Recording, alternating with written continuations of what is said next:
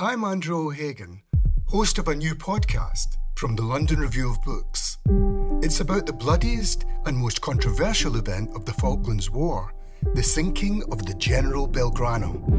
Margaret Thatcher was accused of a war crime. The truth would only emerge in the pages of a private diary. This is the Belgrano Diary. Listen wherever you get your podcasts.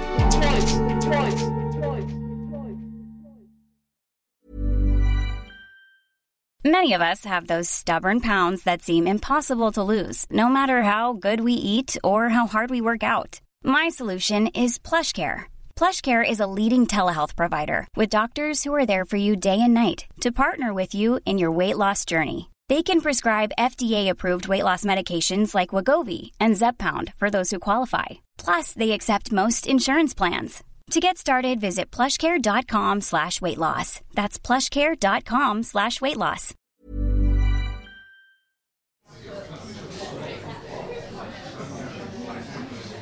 Welcome to the London Review Bookshop. I just want to say a few quick words about First Love by Gwendolen before Gwendolen is then going to read us a little passage and then the rest will ensue. So, First Love is a story told from the perspective of a woman, a writer, who is in a kind of fraught and often very painful relationship with a husband who is plagued by illness and pain. And one of the things I found really interesting and kind of remarkable about the book was that it has a sort of scalpel-like quality to it. There's a kind of sharpness and sometimes a kind of harshness to the writing that I found very, very pleasing and interesting because it involves a kind of skewering of a lot of the narratives that people tell about themselves, but without being kind of cruel or vicious, even though there is a lot of cruelty and viciousness in the book. And I think that's because Gwendolen's created a narrator who is as kind of puzzled and intrigued by herself as she is by the people she's in these complicated relationships too. So that's just my very quick intro as to why I found it so satisfying and kind of unsettling a read. So Gwendolen, if you're happy to read a little bit from the book. Yeah, I'm just going to read the first chapter, in fact, so it's about 4 minutes long, so you don't have to feel like it's never going to end. So this is Neve, the narrator, telling, setting out where she is. The rest of the book is her working out how she got there and what she thinks about it, but this is where she is. I used to look at houses like this one from the train. Behind the ivy-covered embankment, their London brick sash windows. That was on the Euston approach. The back of this flat, that is, the bedroom, the bathroom, and Edwin's study, looks out on the Overground line, just past West Brompton. I've been here for about 18 months, but my boxes only recently came out of storage. Also in the consignment was my metal document case, half full of old papers, correspondence, a few photographs. I spent a long afternoon unpacking onto the new alcove shelves, deciding what to keep. When I first moved in, and before that, when I came to visit, I think I came 3 times, I'd watch for Edwin in the evenings, standing between the windows, eyeing the shadows out there. This is a short, curved terrace. Mullions and porch columns rib the way. The traffic might build at night, but the pavements are never busy. The procession was thin down from Earl's Court, until at last there he'd be, blonde hair poking from a black flat cap, grey overcoat flapping, his tatty rucksack on one shoulder. In his free hand he always held a bottle by the neck, wrapped tightly in its striped plastic bag. Lately it's the round of coughing in the hallway that lets me know he's home. I go out and meet him, we have a cuddle, and then I look at the Standard while he gets changed. We don't talk much in the evenings, but we're very affectionate. When we cuddle on the landing, and later in the kitchen, I make little noises, little comfort noises, at the back of my throat, as does he. When we cuddle in bed at night, he says, "I love you so much," or "You're such a lovely little person." There are pet names too. I'm Little Smelly Puss before a bath, and Little Cleany Puss in my towel on the landing after one. In my dungarees, I'm You Little Herbert, and when I first wake up and breathe on him, I'm his little compost heap or little cabbage. Edwin kisses me repeatingly and with great emphasis in the morning. There have been other names, of course. Just so you know, he told me last year, I have no plans to spend my life with a shrew.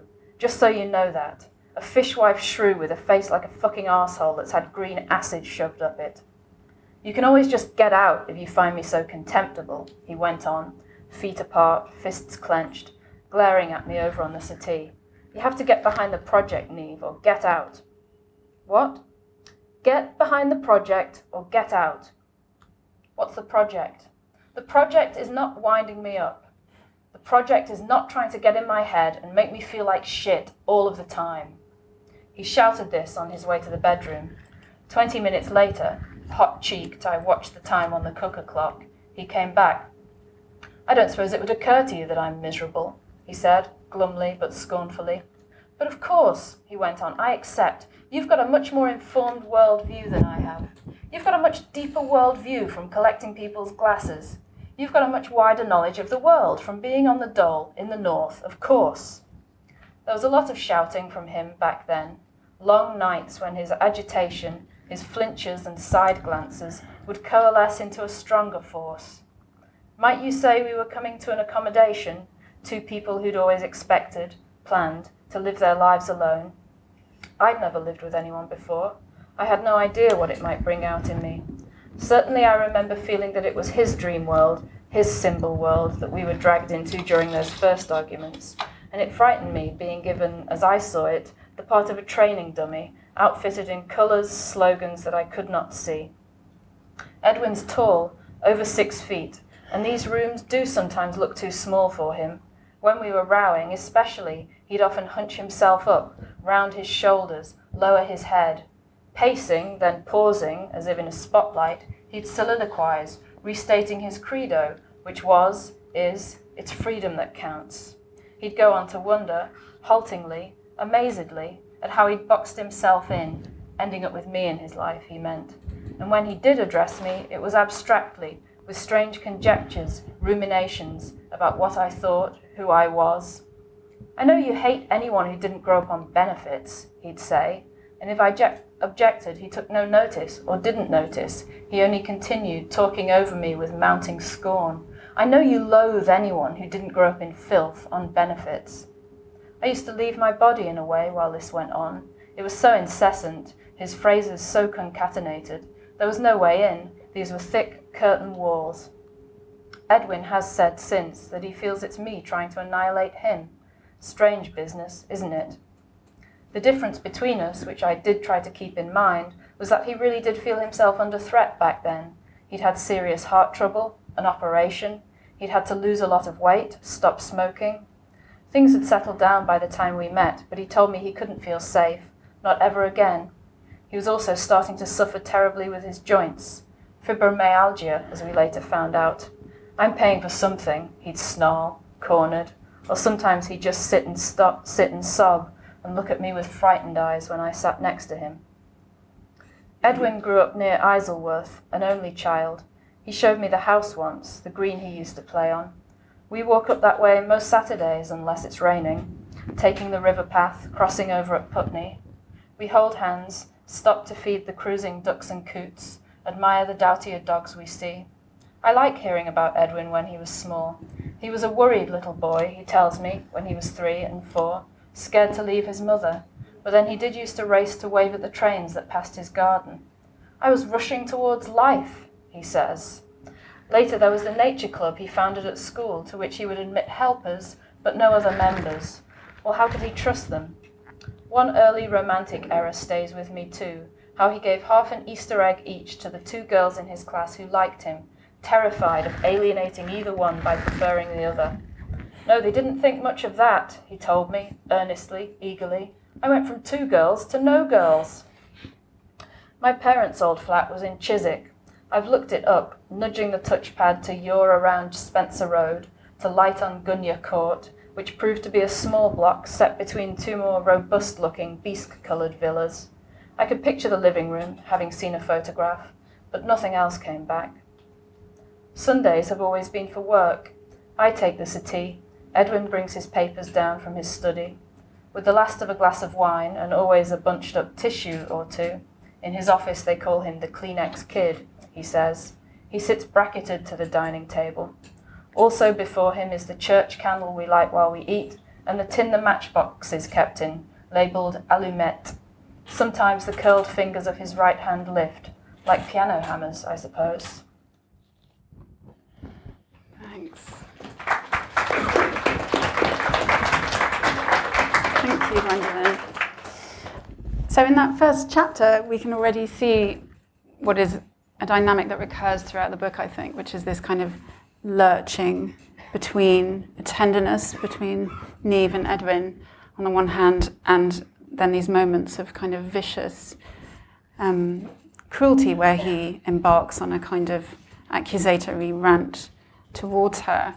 And one of the things I found interesting about the book was the possibility that love is always inevitably a kind of fog of misunderstanding and transference and projection. So Edwin is often kind of hurling these kind of insults at Niamh, calling her a fishwife or a shrew, and invoking this idea of some kind of role that he seems preoccupied by in terms of, can you still hear me?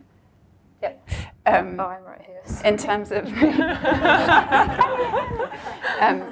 some kind of, fictional idea of a wife who is haranguing and unfair and bitter and resentful, and he kind of hurls this image of this wife at Niamh. And I feel that from the reader's perspective, throughout the book it seemed clear to me that this is an unhappy projection on his part, this is an unfair accusation, and that we see him struggling with his own anxieties about his illness, his own kind of defences against his own vulnerability, and in doing so is kind of throwing it back at Niamh in this very, very cruel way.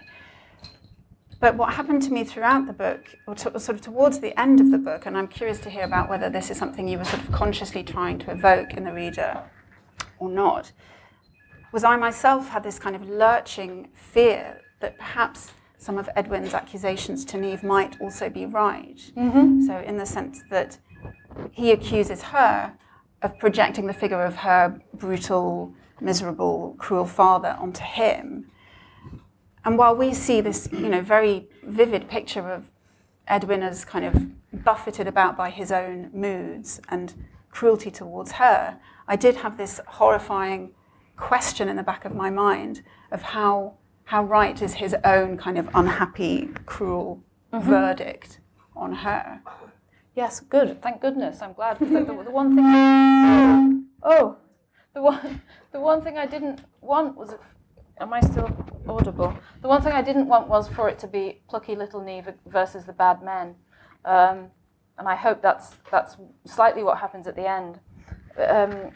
Vis-a-vis the tenderness, I remember being about 13 and going to see Look Back in Anger in Manchester with Michael Sheen playing Jimmy Porter, and I was appalled at that age to see them playing at being squirrels. And now, as the world gets crueler, I'm just all for finding someone to play squirrels with. So I think that's a nice element between this couple, and yeah, of course, it's all in the first person. It's all Niamh's point of view, and I'm on my 5th novel now at the first point of view, and I've, like Donald Trump, I've kept promising to pivot, and I haven't. So part of that perhaps was a sense of I'm in blood so far stepped. Returning were as tedious as go. So I thought one more novel in the first person. Okay, and in this one I think it's a reckoning. It's a kind of nemesis in a way. So some of his accusations, of course, are true. We don't. You talk about fog. Niamh, this character in the book, often, claims not to remember things that have happened, or, we're not quite sure how much she's really been burrowing her way into the life of this man who may not really want her there, and has probably stated that quite clearly. So she ends up, both of them in a way end up with the thing they most want and the thing they most fear at the same time. She's a character who's been very afraid of aggressive men, and she ends up to her horror, with a man who shouts at her.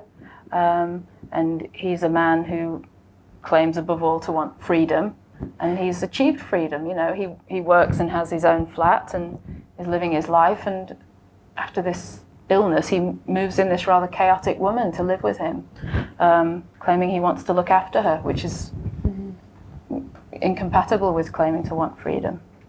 Yeah, and also curious given that she does quite a lot of looking after of him, because he's the one who's ill, though he is the one who reproaches her for being in need of his care. Yeah, it makes me think of something we sort of talked about when we met before meeting here, talking about the sort of ambivalence about relationships. That seems exactly what, sort of that kind of distance, that kind of fear, and the thing that you fear most that you end up having. That seemed to be the thing that's definitely, would that seem to be right in talking about? Well, that can be a good thing. You could end up, you know, designing your own hero's journey. That doesn't sound too silly. You know, this could make things better for both of them in the end, perhaps. But it's a hair raiser while it's going on, and some of their clashes are. I remember reading about Richard Yates when he wrote Revolutionary Road. He realised something wasn't working in the manuscript. I haven't been able to trace this, so I hope it's just not a canard, but he realised the way to make it work was to have no one in it listen to anything another person said ever. So quite conscientiously he went through all the dialogue, and no one quite responds to what the other person says. And I think that's a terrific, not to let you behind the scenes too much, but it's a terrific trick in writing dialogue if you just have the people respond to something that the other person hasn't said over and over again. So I put quite a lot of that in. I quite enjoyed that because it just lifts the stress levels while you're reading it. And yeah, I think couples can develop blind spots, which are the precise silhouette and outline of the person they're living with, unfortunately. But also that question of blind spots in the book is so interesting, because I feel that sort of content-wise, but also structurally and narratively, you're doing something very interesting with the question of the extent to which we can ever know ourselves. So there's lots of interesting moments where you get the sense of, certainly Niamh, and possibly also other characters in the book, being kind of really buffeted by events. And there's just a couple of quotes I want to read. So when she's talking about an earlier time when she was living in a friend's flat, she says, "I didn't know how I'd ever afford to move. I didn't think about it. That was my scheme. Or else I think I just hoped something would happen." And then a sort of few lines later, there's a message on her phone, and she says, "This was the something," and it's a sort of ex-lover turning up out of the blue after a few years. And when they meet up, after this kind of long absence, they meet up at a gig that he's doing. He's a musician. And afterwards, he suggests they listen to the next band. And Niamh says, "Oh, okay," I said, "what, and not talk?" And then the narrator says to us, "That was off-putting, wasn't it? Why so jealous, so grasping immediately? It frightens me to remember this." And there are lots and lots of moments like this in the book where it seems clear that, on the one hand, Niamh has a lot of self-knowledge about her lack of self-knowledge. So there's an insight about how uninsightful or undirected or unkind of aware she is about the decisions she makes, who she ends up with, where she ends up living, and so on. But then there's also the question of whether, in fact, that kind of self-knowledge is at all useful. Because for me, one of the quite haunting things about the book is the sort of mirror relationship between her and her mother. So the mother is a really fascinating character in the book, very kind of unsteady and sort of slightly kind of unreadable, erratic and very impulsive. And Niamh kind of watches her with exasperation, making these kind of terrible decisions and then kind of having moments of insight and then kind of skittering away from the insight in a kind of fearful way. And I found it quite a sort of painful feeling watching her look at her mother and potentially see her own, the echo in her own behavior of her own sort of impulsive decision making. And so it raised the question for me of whether that was something you were sort of, trying to make us think about, which I think probably were, but I'd like to hear a bit more about that. But also the question of, if that's a kind of structuring theme in a novel written in the first person, what does that mean in terms of how you structure the novel, how you write the novel itself, when you're dealing with questions of kind of opacity or kind of blankness or, a block that a character can have in terms of any insight? Mm-hmm. Yep. Okay, I'll go through. Yes, in terms of Niamh being immediately grasping, I remember watching a film that Germaine Greer made when she was quite a young woman. I think even at university, and it looks like a sort of German expressionist film. It looks like she's crawled straight from the cabinet of Dr. Caligari. She's got black and white makeup on, hag hair, and it's all in black and white, and she's crawling after some man saying, "Love me, love me, love me," going through a fence, climbing over a wall, "Love me, love me, love me." And I think that's Niamh. Or that's how Niamh has been in the past until she's hit these buffers. And she is aware of that, and what does she do about it? Well, I'm not sure. I think happily she's met someone who's sort of pointing that out to her, perhaps. I think there's a lot of horror of. What about Niamh pointing things out to herself, though? Because that's what she's doing in that quote. She's like, "Oh God, why am I like this?" Which is the thought we have all the time, right? When we're thinking and living and failing to. Absolutely, yep. Knowing isn't enough, though, is it? I mean, no. to sort of turn that sort of battleship around is quite. The gears will grind as you try and do that. So. Yeah, and I think the mother in the book, she's I think, that's possibly not just me, but you want to valorize your mothers. You want to see what they did as brave and I don't know. If they left violent men, for instance, you might think good for them. But if they left that violent man to go on to another violent man, it's trickier to deal with. And I think there's a lot of horror in Niamh for both of her parents, who are neither of them, they're suboptimal parents, and the mother is very skittish and is another one who's on the love me, love me, love me tip, while refusing to admit it to herself, to anyone else.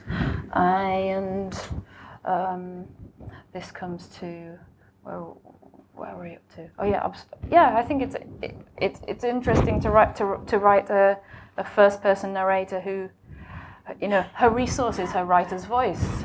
Again, as I haven't pivoted from writing books about writers, and her resource is her writer's voice, which is very well developed and sharp, as you'd say, and that's what she's got. But what use is it to her? It's some use. I think by the end of the book, it's some use, which. It seems to me she's a really good reader as well. And one of the things I think that links both of your work is, obviously, Catherine's book Unmastered had all these quotes in it from other writers, and there have been 2 other books called First Love.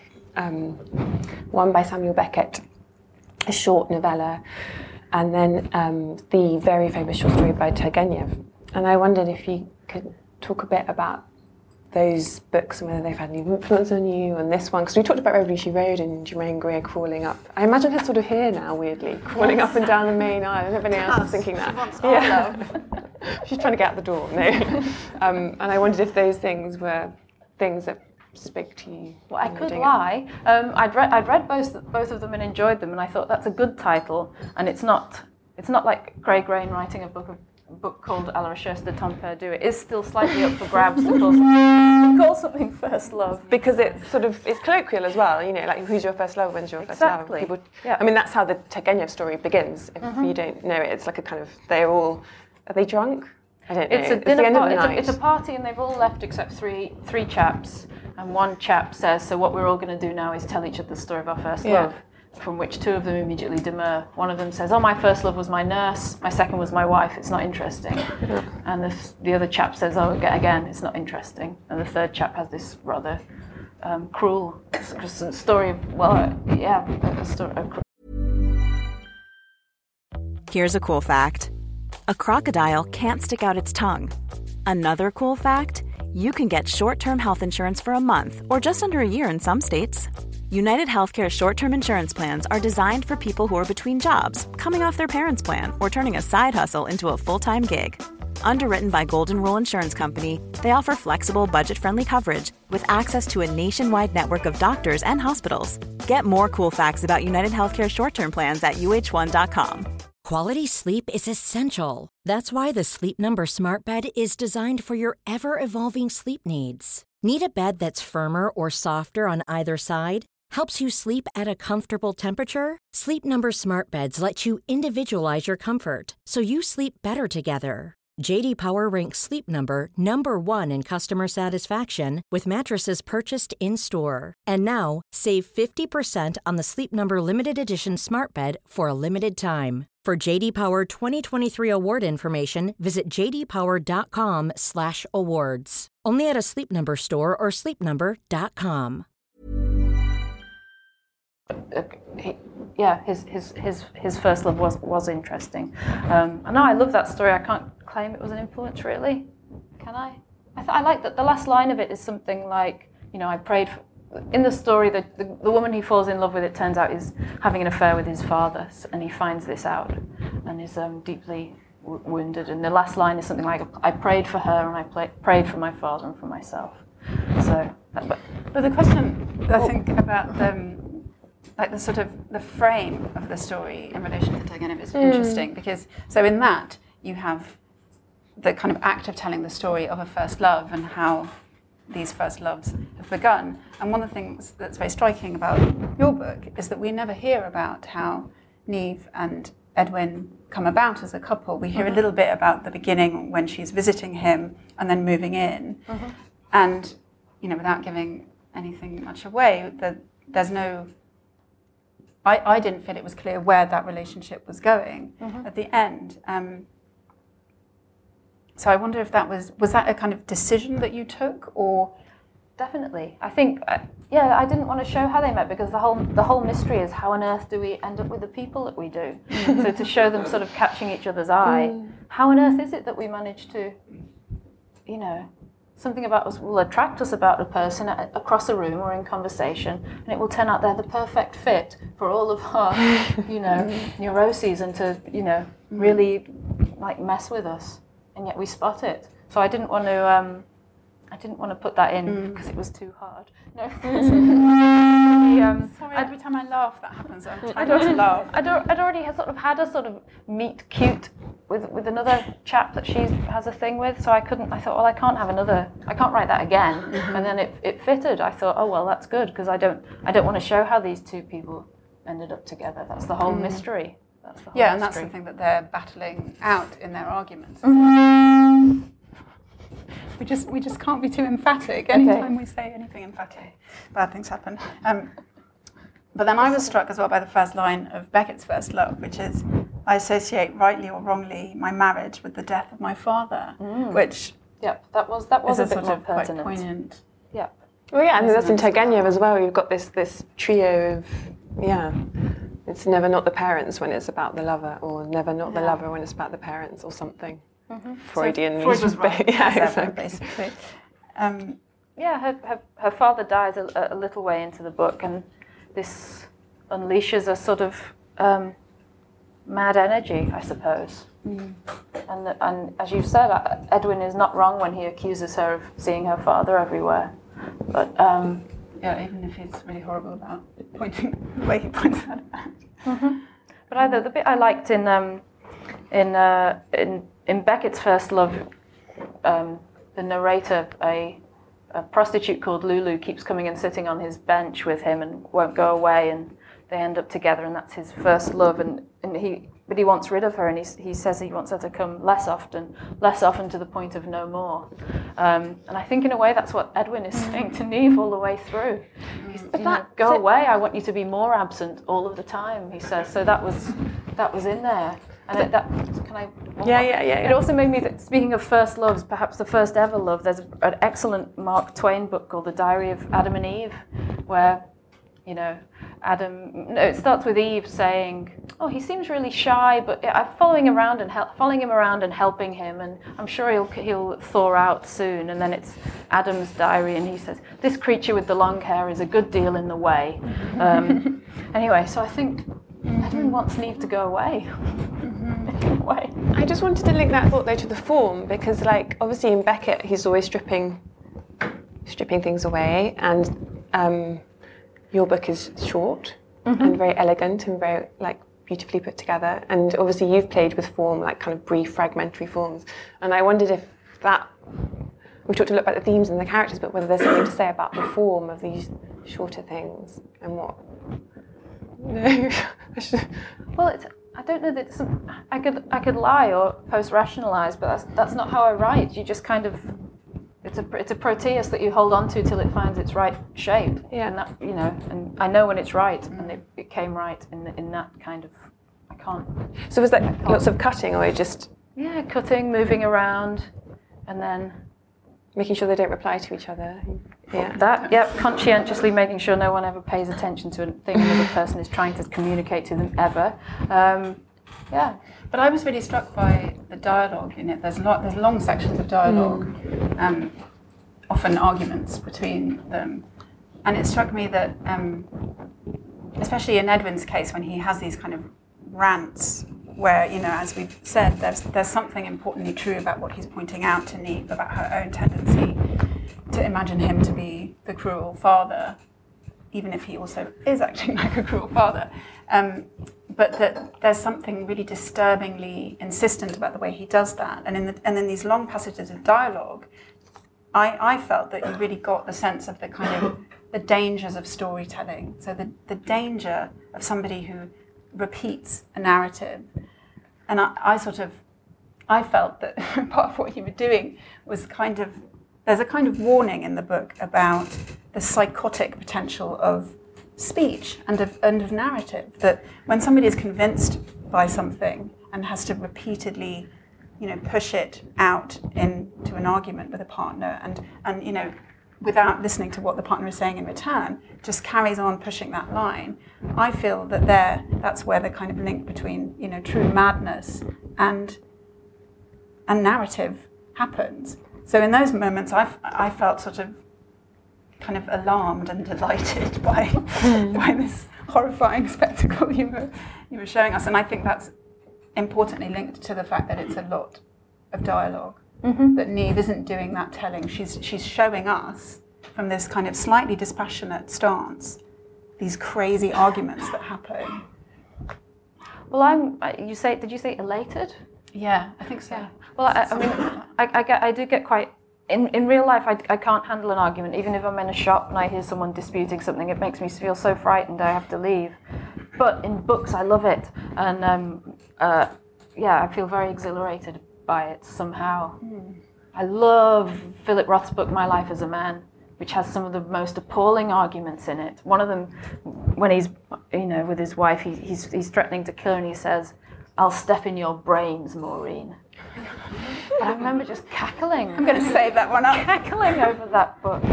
I loved writing those scenes. Even the mother character just has sheer unyielding, banal self-involvement. I loved writing that as well. Yeah, I don't know why, it gave me a thrill. Just the sheer, wall, unyielding wall, absolute wall of fire in Edwin's case, and in her case, just wall of bad poetry, the bad poetry that she writes and insists on reciting. Should we see if anyone wants to ask a question? Are there any questions out there? Thanks, that's been really, really interesting, so thank you all very much. One thing I would say is that, despite all of the intellectual games that are played in the game, it's also incredibly funny book. And I wondered whether that was intentional or whether, and maybe it's just my sense of humour, but there are certain things that Edwin... How can you find it funny? Sorry. But certain things that Edwin says, particularly that you've already read, where he says, you're making me the possibility that I might be upset or whatever. That is actually quite funny as a male reader, recognising oneself in those particular things. But in terms of the kind of the valve that humour plays, is that important in your work, or would you say that for this particular book that humour was something that was necessary to deflect from some of the more awful things that go on? I don't think I could ever admit to trying to be funny, but as I was writing it, I thought, this is so ghastly, it is funny. And maybe this is something that, Edwin would have a go at Neve for being, finding everything funny. There's very little that I don't find funny, unfortunately. There are things that I don't find funny, cruelty, but some of the ghastliness of these arguments and the things that Edwin comes out with, I don't know, I have to find a grim humour in them.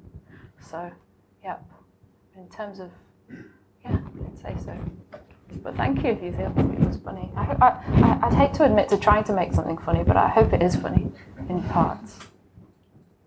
Well, maybe that's another connection with Beckett, like this absurd. People always say he's so grim, but he's so funny, and like exactly that kind of slightly missing things, and like that linguistic play and arguments, and yeah. That seems like a good. Is there another question? There's a couple in the back. Hi, Gwen. I've read and enjoyed a couple of your other books, but not this one yet. And you say they're all in the first person. I'm just wondering, is it the same character through all the books? And if not, how has your voice changed in this one? I'd love to pretend they were all distinct characters. They're not. Can I say it's an iterative process? So they're at different phases of their life, I would say. So that's the development. They're all. I'm writing another book now where it's in the third person, but I've got to keep her as a writer because I couldn't imagine not being one. So I don't know how not. I don't know. How has it changed? I suppose that if I can't. The only book of mine that I've looked at recently, my old book, was Sick Notes, the second one, because one of my husband's friends had kindly bought it, and I thought, oh, is she going to read that? I've got to have a look at it. And I thought it was so awful. So that one. But I think the first one was probably just a bit more romantic, I suppose. I think they've got nastier. I think they've got, or whatever the problem was with me, it's got to be a more urgent problem. And I think actually I've solved it here. Finally, whatever that means. But I think, so probably just a bit, the agitation has probably increased a little bit over the books, but I can't pretend they're all really distinct voices, but an evolving voice. How's that? Can I kind of build on that? Can I abuse my position here and build on that? Because I was struck by something Alex Clark said in this very nice and praiseful review that she wrote. She described this one as an impossible little wonder of a book, almost plotless, vertiginously careless with its time frame, which made me think about the sort of expectations that sometimes we might bring to novels, and that you may have kind of flouted if those are expectations.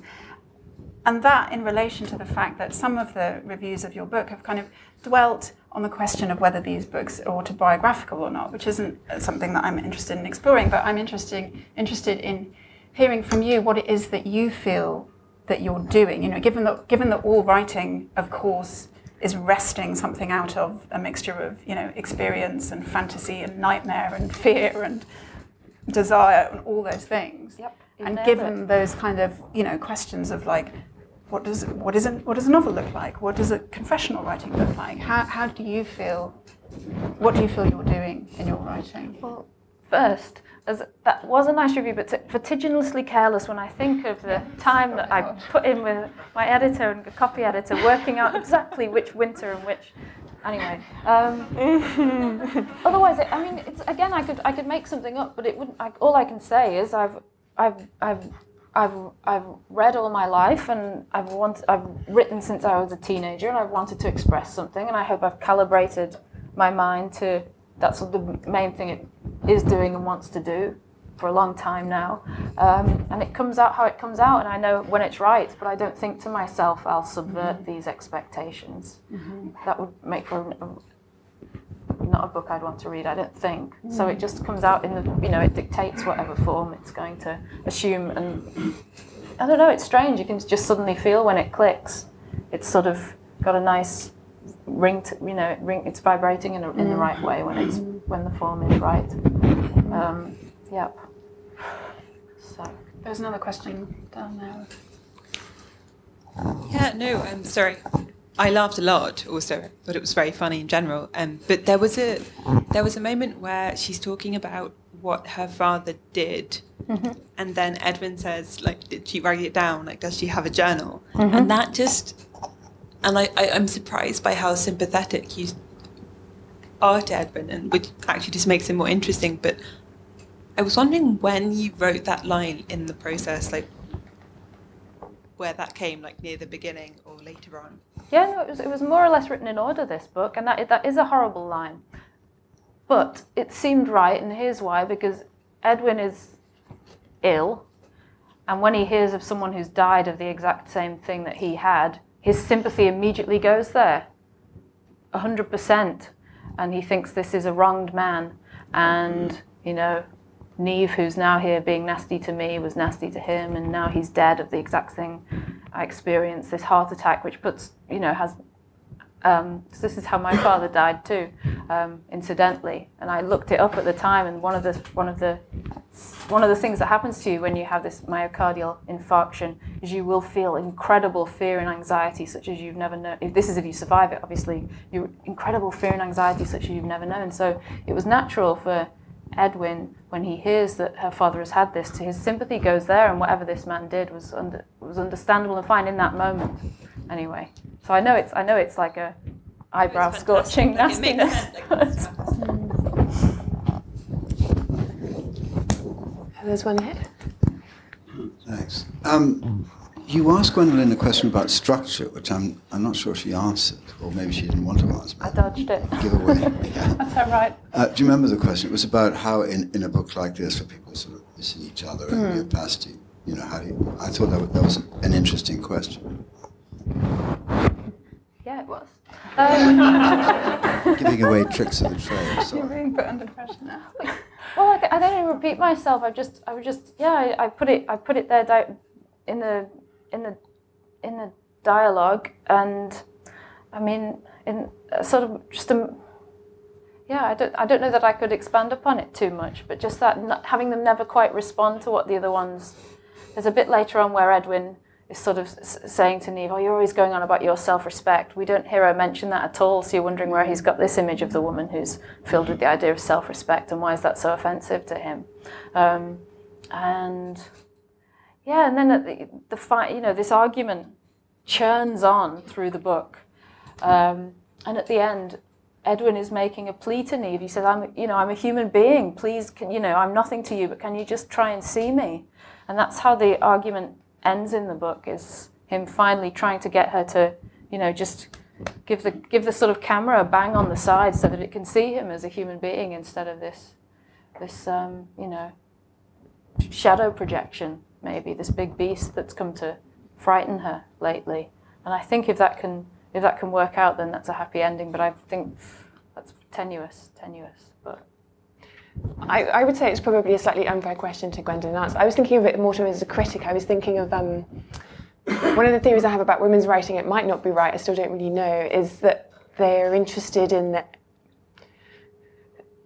beginnings of genres, the edges of genres, things that are sort of slightly between. And I think we talked a lot about gaps, things that Gwendolen's left out at the beginning of their love relationship. And I wonder if that might be something that's gaps and elegant restraint and cutting things back. And there's actually I wanted to have Gwendolen read it. Actually, one of my favorite passage from the book comes towards the end, where she there's suddenly a bit from her journal arrives in italics. You didn't even really know entirely that she was doing this, and it's an incredibly beautiful passage, and it was written in a slightly different register. And I was just interested in how, in the novella form, like what Gwendolen's pulled back, and like what gaps that might produce, and what sort of.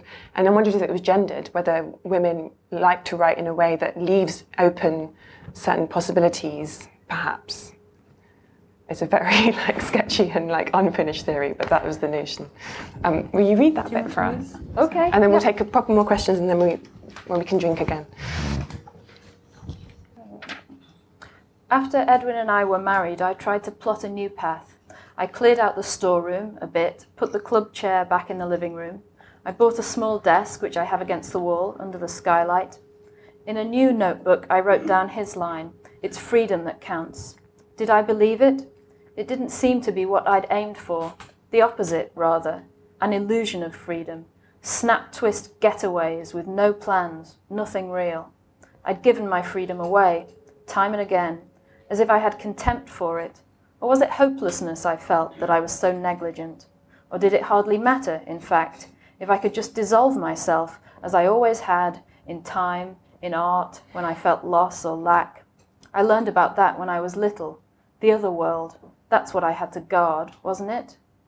I wrote down things like, untangle yourself. Stop saying you love him. You're wearing a groove in your mind. Say it when you mean it. Save money. Small steps. Save money every month. Remember you're a grown woman now. Be more proud and more relaxed. Don't feel persecuted by your stupid students. Don't think about them. Don't let your mind get colonized. Get on with your work. Don't pet him. Don't act like a baby. Don't be a cat.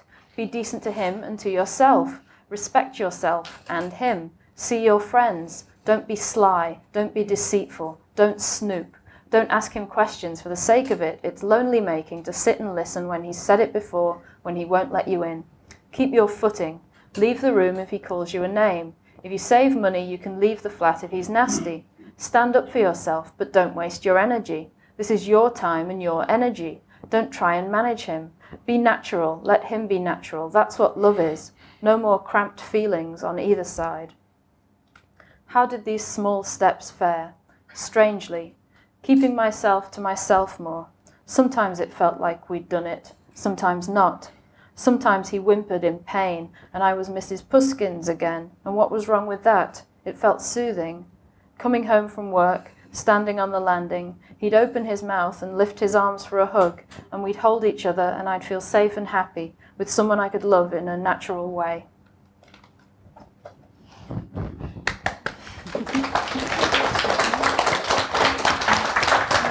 What's the question there? Catherine, you asked a question, and if I'm remembering it properly, it had the word blankness in it. And as I remember it, it was, how do you create a narrator that has a certain blankness to her, or maybe an awareness of what she is unaware of? And I guess my question is, am I interpreting that question correctly? And then could you say a bit about what it is to create a narrator like that, or if it just somehow happens naturally? Again, it does happen naturally, but then you sort of fix it on the second go through. I think, she has a blankness to her. She, in that passage, she says, from when she was very little, the other world. That's what she cared about. The other world is the other life is the creative life and an alternative life to not the world that she was living in, which will lead to a certain blankness and will lead to a certain coldness, which might be something that other people around her are responding to. So there's the uneasy mixture between that and between the, crawling around saying, love me, love me. Just a certain helplessness that she acknowledges. And I think possibly all the characters in the book feel one way or another, both their parents, Edwin and Neve. It makes me think of Larkin's poem Myxomatosis. What trap is this? Where were its teeth concealed? They're in a trap. The trap is who they are. The trap is the situations they get into, and it's hard to know what to do. Do they just, stay still and wait, or do they try and take action? And I think we watch Neve try and take action, and we watch Edwin try and take action. And we hope it works out, I suppose. Yep. Thank you for joining us for this London Review Bookshop event. For more, visit our website at www.londonreviewbookshop.co.uk or search for the London Review Bookshop on iTunes.